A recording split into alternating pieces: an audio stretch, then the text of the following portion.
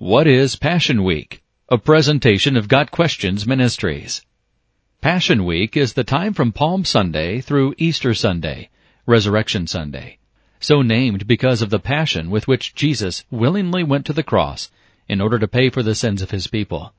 Passion Week is described in Matthew chapters 21 through 27, Mark chapters 11 through 15, Luke chapters 19 through 23, and John chapters 12 through 19. Passion Week begins with a triumphal entry on Palm Sunday on the back of a colt, as prophesied in Zechariah 9, verse 9. Passion Week contains several memorable events. Jesus cleansed the temple for the second time, Luke 19, verses 45 and 46. Then disputed with the Pharisees regarding his authority. Then he gave his Olivet Discourse on the end times, and taught many things, including the signs of his second coming.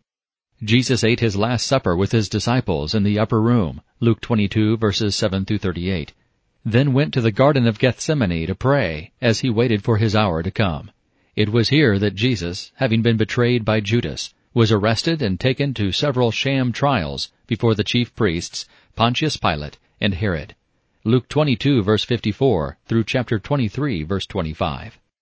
Following the trials, Jesus was scourged at the hands of the Roman soldiers, then was forced to carry his own instrument of execution, the cross, through the streets of Jerusalem, along what is known as the Via Dolorosa, the Way of Sorrows. Jesus was then crucified at Golgotha on the day before the Sabbath, was buried, and remained in the tomb until Sunday, the day after the Sabbath, and then gloriously resurrected. It is referred to as Passion Week, because in that time Jesus Christ truly revealed his passion for us in what he willingly went through on our behalf.